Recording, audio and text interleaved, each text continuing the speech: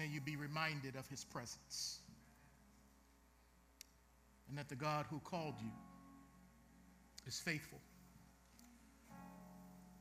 to do what he called you to do. He will do it through you. Before I begin my message this morning, I want to let you know that I've been to Haiti 3 times. And every time I go, my life is transformed to a whole nother level. As I go and spend time with people who materially may have less than I do, but spiritually they seem to have so much more. And the joy of the Lord is their strength. Not many of the mundane trappings we get caught up in to try to find strength. And so the way God works it is that those of us who have power, as we go and serve the powerless, they end up giving us more than we could ever give them. And there, I have relationships with people there who've touched my life. There are people in this church and people who've come through this church who serve Haiti, and they'll tell you that those are some of the most beautiful people, most brilliant people in the world. I've been to Africa probably 6, 7 times. I've lost count. My brother Larry Warren took me for the first time when I went to West Africa, went to Benin to hear the president of Benin apologize for Africa's role in the slave trade and how Africans captured Africans and sold Africans. And he wanted to have it go on record that he was sorry for what happened in generations past. And I've been to Malawi and South Africa, Ghana, Nigeria, and it's the same. What a blessed country where my ancestors come from. So I just wanted to be said today, for those of us who have ties to Haiti, ties to various countries in Africa, that we are so sorry for the shameful things that the President of the United States said against those countries. And it's our goal, our desire, to bind up the brokenhearted and to let you know that God is the God of the nations and he loves you. He loves you. You may be last, but the Lord says you're first. And so we give you honor today, and we denounce the harmful, hateful, bigoted rhetoric of the President of the United States. We love him. We pray for him, but we do not agree with what was said. So just hear it from me, your pastor. We love you, and God loves Haiti, and God loves every country in Africa. Amen.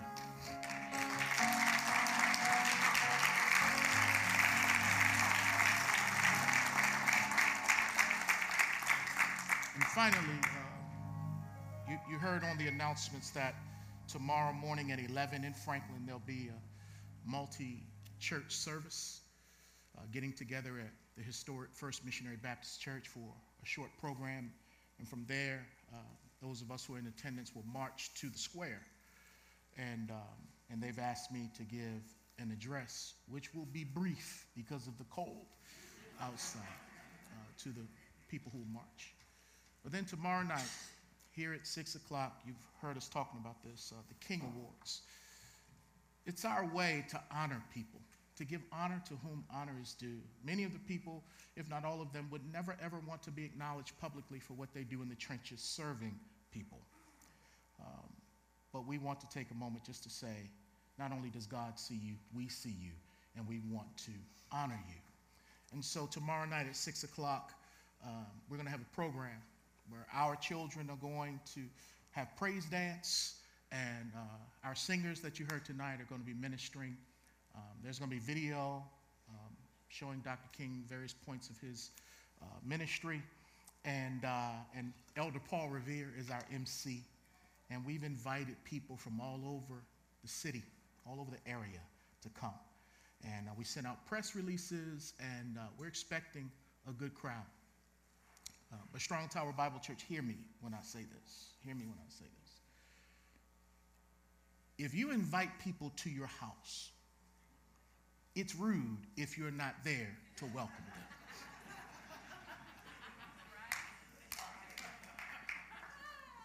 So don't let the community come up in here and you're not here because you figured it's a holiday and you just want to stay home. If you do one thing, come out tomorrow because it's going to bless you. As a matter of fact, one of the honorees, well, two of them, as you know, attend Strong Tower, and one of them is visiting this morning. My friend and colleague from Leadership Nashville, but more so my brother in Christ Jesus, Dr. Morgan Wills is here. Morgan, would you stand, please? I know he doesn't want to. Amen. Love you, man. Love you, man. Oh, my. This brother right here in the Siloam Clinic do more to help refugees in this city than any other agency or organization, to help them medically, to disciple them, to pray with them. I don't even know the astronomical number of how many languages are spoken in Nashville, but so many of those folks who don't have access to health care, they come through that clinic by the hundreds every week, and they serve the people as if they were serving Jesus Christ himself. And I'm just honored to be able to bless this brother tomorrow, and along with another one of my homeboys who works with the police department, who's a deputy chief, John Drake. The police get so much of a bad rap, and in some cases they should. They should be held to a higher level of accountability. But we should also call attention to police who are doing it the right way. And John Drake is one of those police officers that we're also going to highlight tomorrow. And then our sister Natalie, who was one of the early members of Strong Tower Bible Church, Natalie Grant, we're going to also honor her for her work that she does to stop human trafficking around the globe. And in addition, Elder Clifton Harris and his work amongst the poor, and Dr. Mona Ivy Soto, her work as a professor and a teacher, especially as it pertains to social justice. So it's going to be a great night, and I hope to see you there. And don't tell me you don't have anything to wear. Just put on, something, because we got a red carpet down here. We're going to have a photographer. There's going to be cake and punch. It's going to be a gala, all right? So get dressed up, have some fun, come on out, learn something, be inspired. So that's the plug. I'm not even going to ask for a show of hands who's coming tomorrow night. But I know if I did, there'd probably be 95% in this room. Amen. Because some folk got to work. I understand that. They didn't give you the day off. But if you have the day off, 6 o'clock tomorrow, and be here a little bit early. Don't walk right in at 6. Be here a little bit early. All right. Turning your Bibles to Deuteronomy chapter 34. I think I can do this in 20 minutes. And then we'll close with song today. Close with song. Let me pray. What an exciting time to be alive. More so, what an exciting time to be alive in Christ Jesus. Lord, may it be said of us what it was said of David in the book of Acts, that he fell asleep after he served God in his generation. May it be said of us, Lord, that we have served you in our generation. May we not be the kind who sit back and wait to be served, but may we follow the example of our King Jesus, who told us to serve. And so, Lord, I pray that we would know our purpose of why we're here and what we're called to do and be about. That, yes, we would enjoy the fruit of the land and how you've blessed us. So, to enjoy all of the things you've given to us. But may we not just be people who look to enjoy blessings. May we be people who look to bestow blessings. I pray, Lord, for a revival of servanthood in our church. And even as my elder prayed, even a revival of generosity. Thank you for all of the people who were served over the Christmas holiday. Just to get a little something special to let them know that they are very special. Thank you, Lord, for the men and women seated under the sound of my voice. Help me to be a good steward of your word. Help me to stay in line with the things that you've written.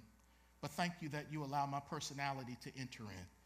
Because, Lord, you've given me a gift and a calling that's unique to others. So help me, Lord, to be faithful to honor you with the calling that is on my life here and through Strong Tower Bible Church.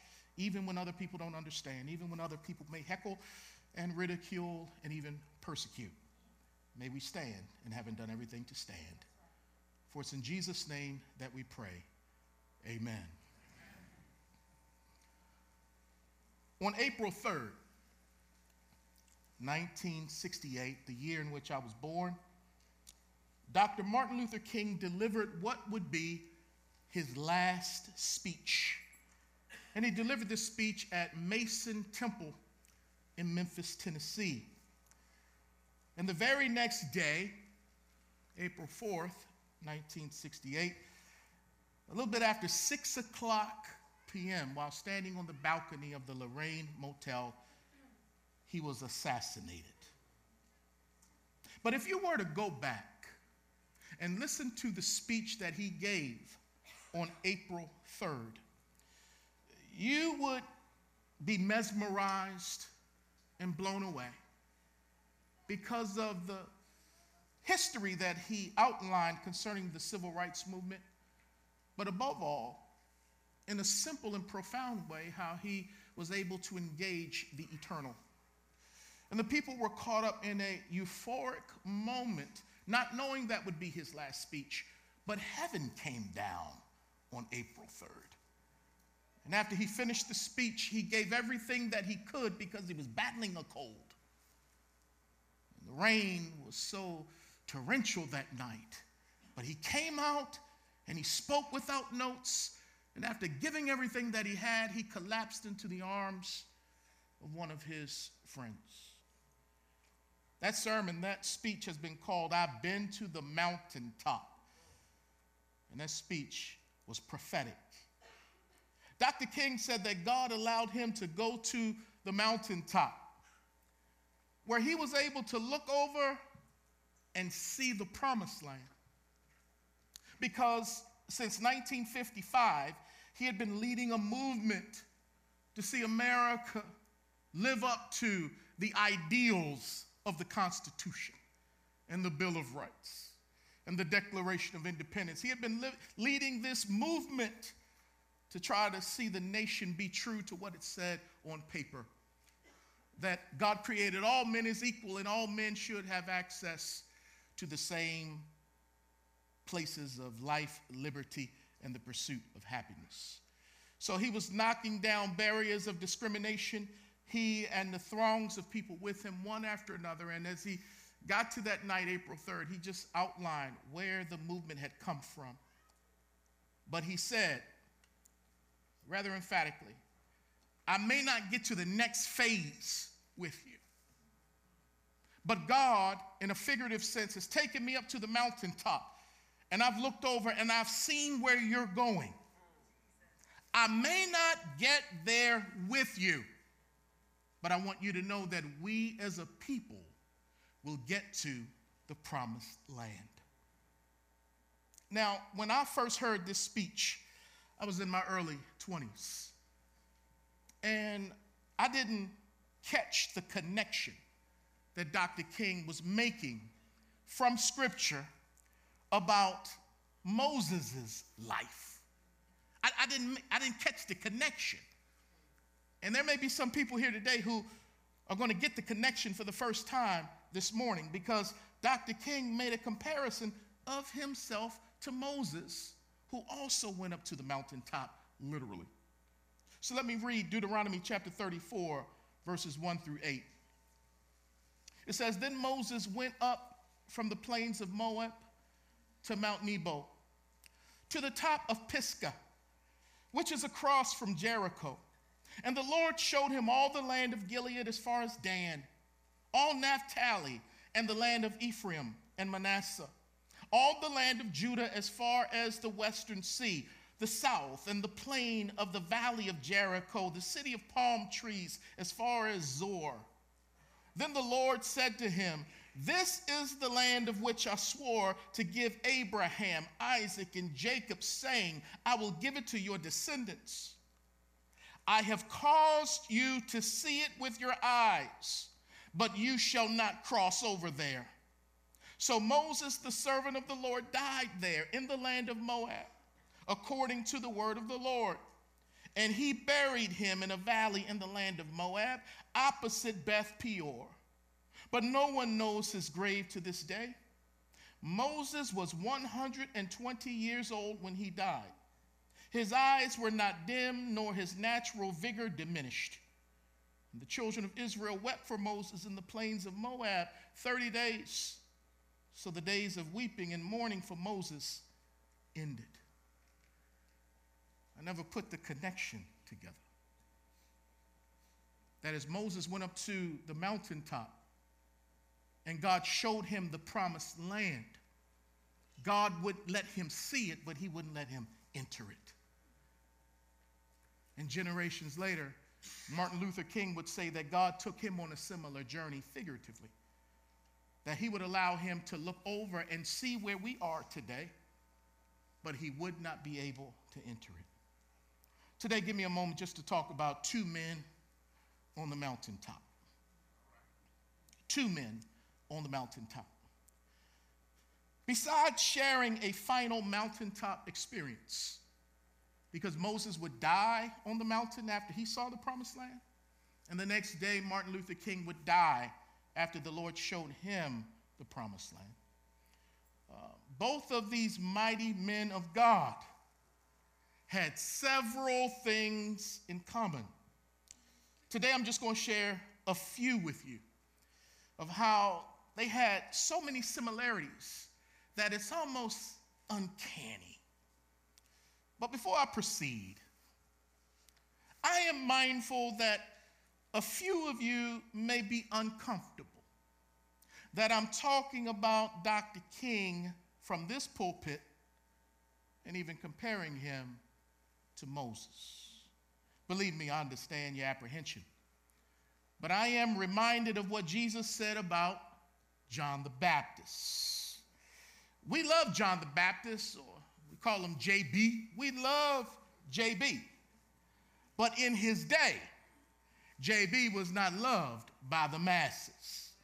John the Baptist was disliked, even hated. He was a lightning rod of controversy, which is why Jesus said, if you are willing to receive it, he, John the Baptist, is Elijah who is to come. What's the whole point?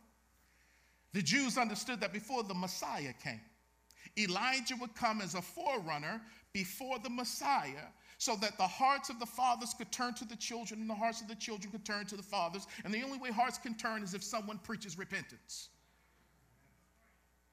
And so people who didn't want to accept Jesus also didn't want to accept the forerunner who came in the spirit of Elijah. And so Jesus is making a comparison, saying that before the Messiah comes, God is going to send the forerunner. And if you are willing to receive it, it was John the Baptist. So Jesus was making a comparison between John the Baptist and Elijah because they had similar things concerning their approach to ministry as prophets.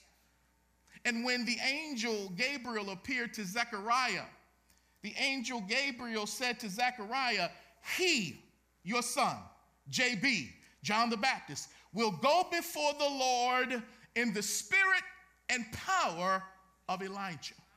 He's not Elijah, but he's like Elijah. So based on these scriptures, I believe I have the exegetical freedom to make a comparison between Moses, the great lawgiver, and Martin Luther King Jr., the great drum major for justice.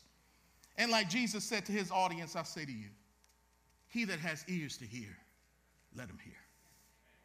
So let me give you just a couple.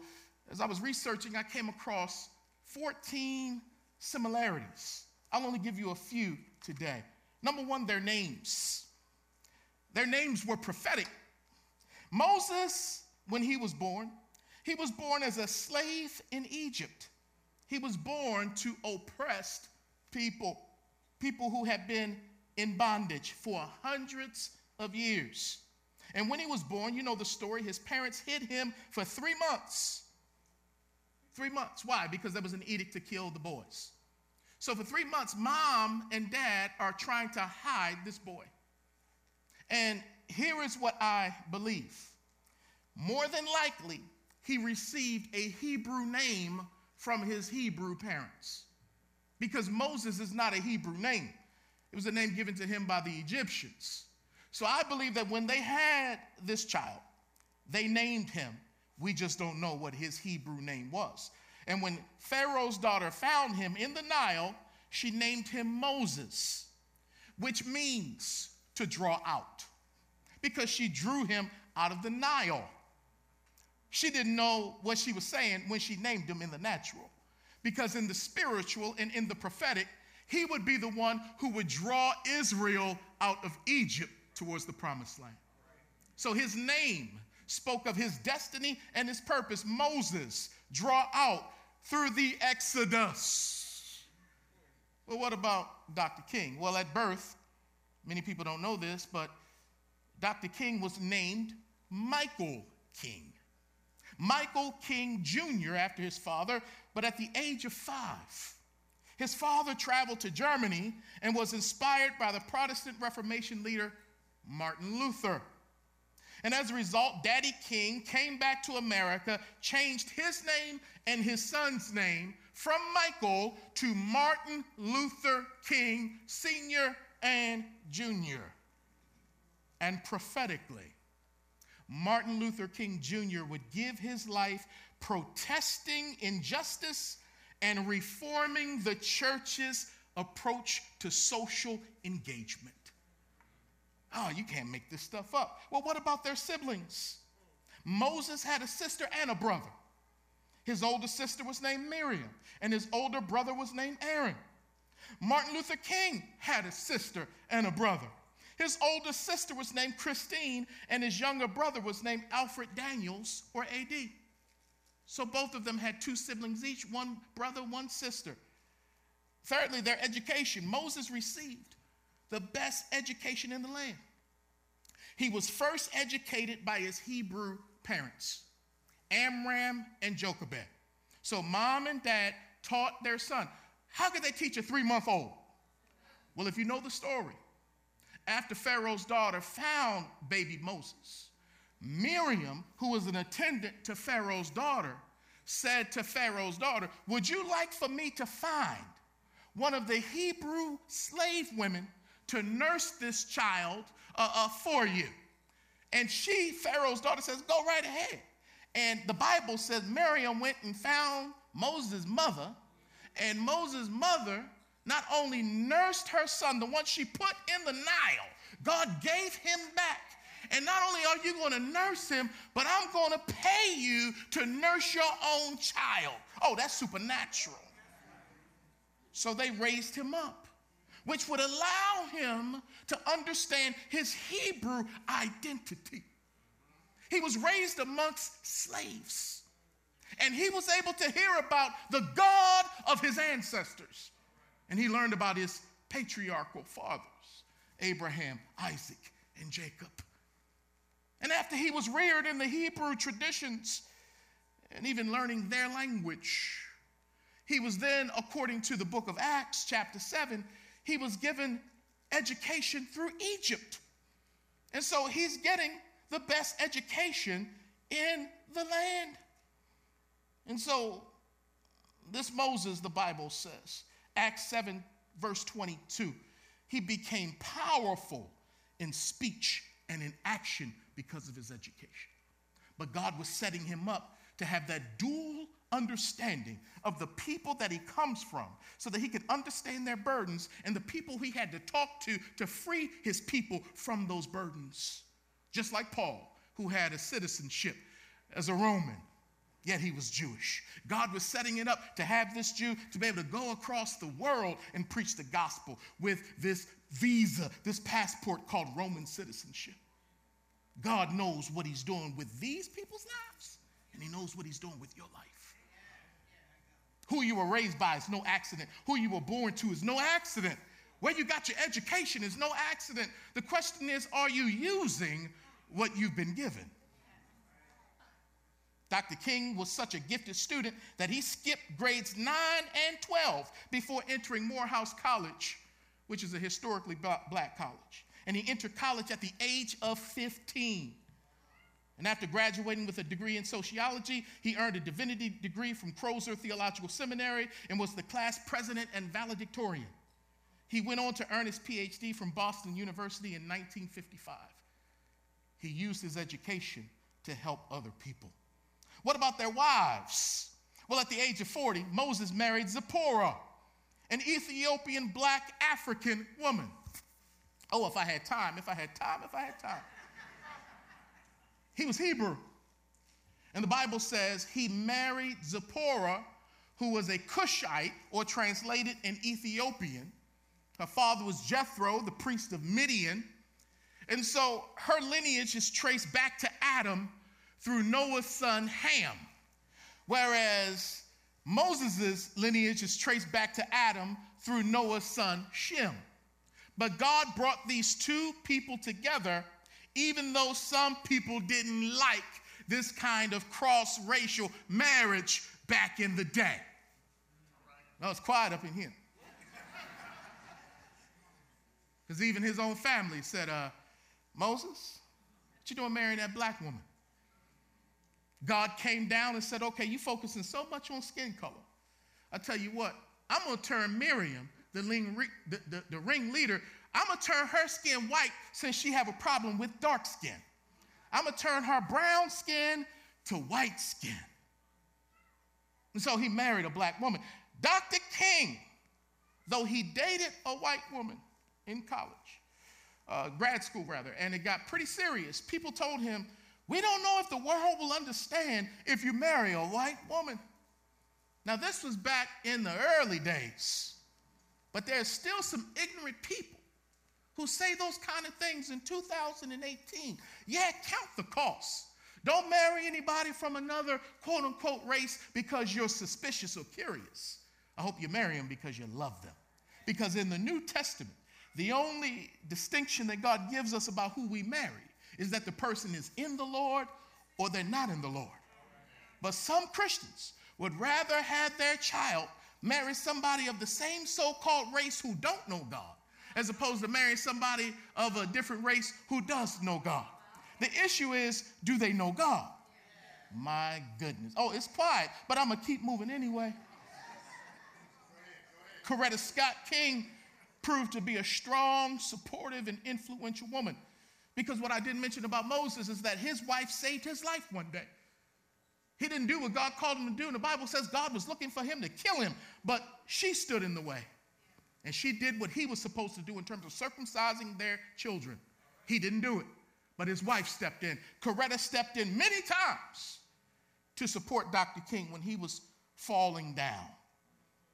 And after his death, Coretta became active in the women's movement. She founded the King Center in Atlanta. She opposed apartheid, and she succeeded in getting legislation to make Martin Luther King Jr. Day a national holiday in 1983. Well, let me move on to their faith. Moses had a dramatic encounter with God at the age of 80 on Mount Horeb, when God appeared to him in the burning bush. Moses' life can be measured in 3 40-year periods. 40 years he lived in Egypt, then 40 years he lived in Midian, where he got his wife and his children, and then 40 years when he led the children of Israel through the wilderness in circles.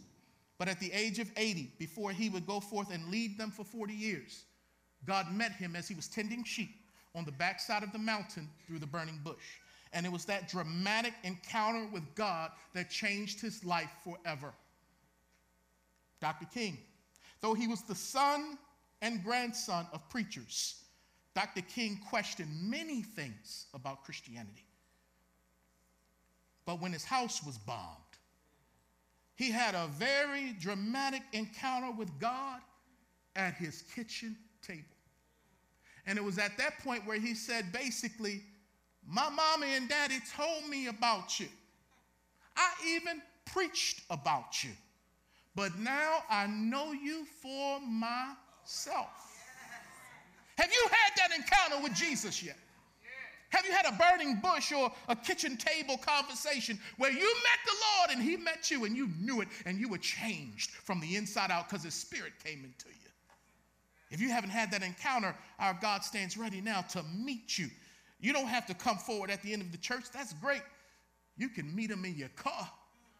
You can meet him at a restaurant. You can meet him at the foot of your bed. You can meet him in your study. You can meet the Lord anywhere, anytime.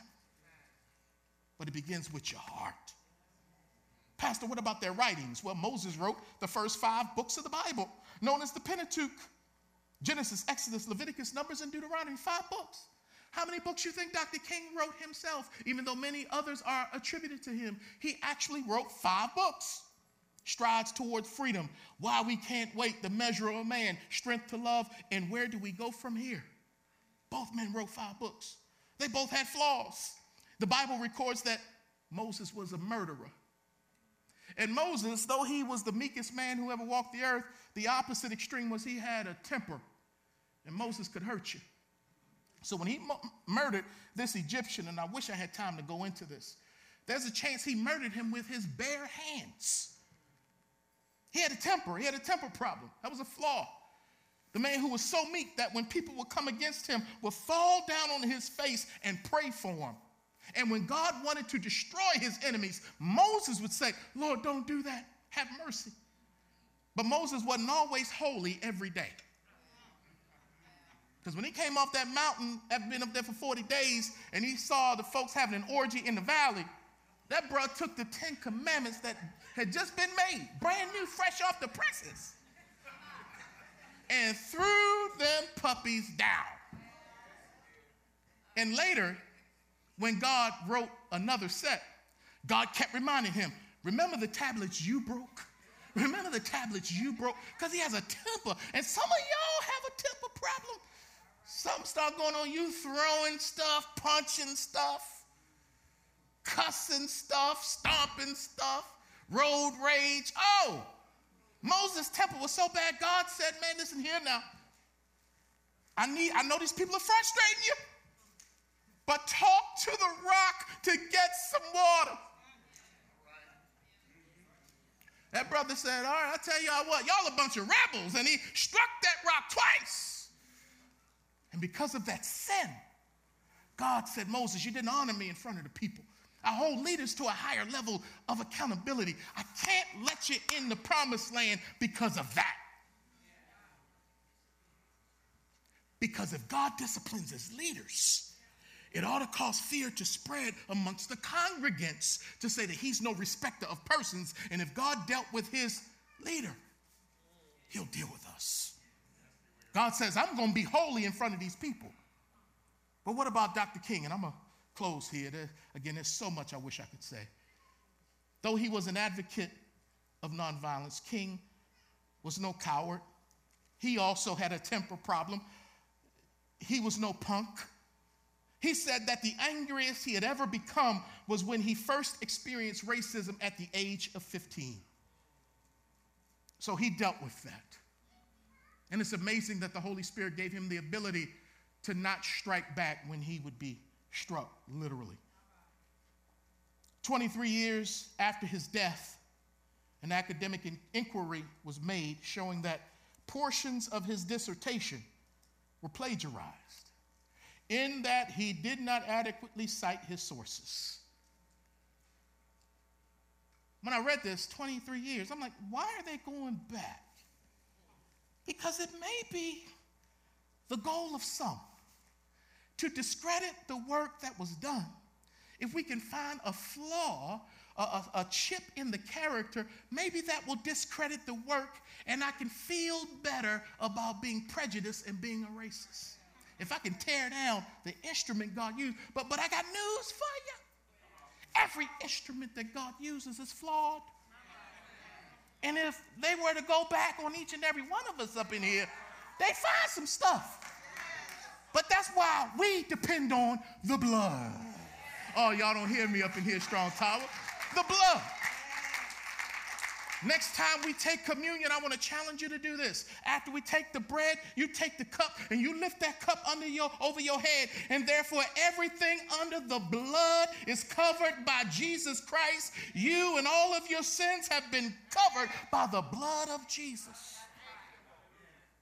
And no, we don't need to talk about his infidelity and the wiretapping by the FBI. He was wrong.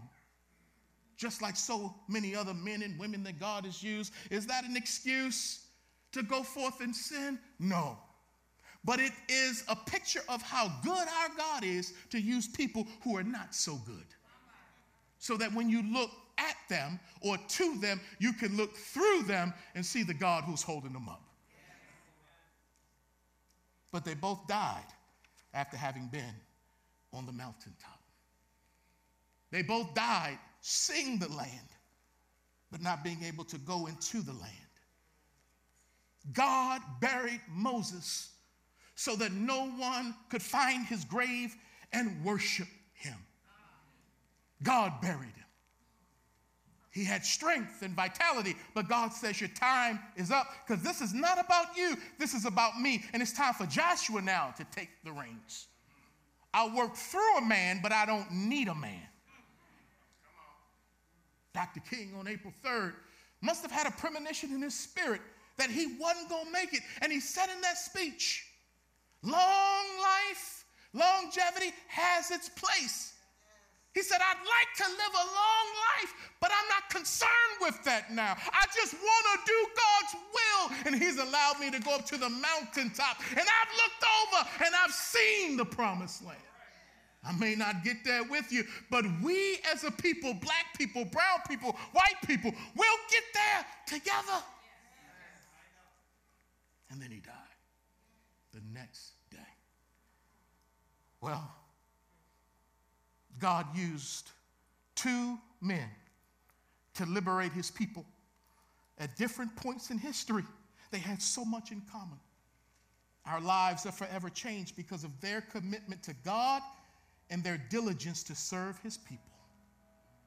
But as the worship team comes back, we're going to close with this song. But as great as Moses was, there's somebody greater. As great as Dr. King was, there's somebody greater. We acknowledge them, we honor them, but we don't worship them. Why? Because there's somebody greater. God never called me to be like Moses or to be like Martin Luther King. I can learn from both of them, and I should. But God has called me to be like his son, Jesus Christ, the one who is greater. So stand with me on your feet today with our eyes on Jesus. The writer of Hebrews said that Moses was faithful in the house of God. But he said that Jesus is better than Moses. Jesus is better than Dr. King. Let's worship him. There's nobody greater.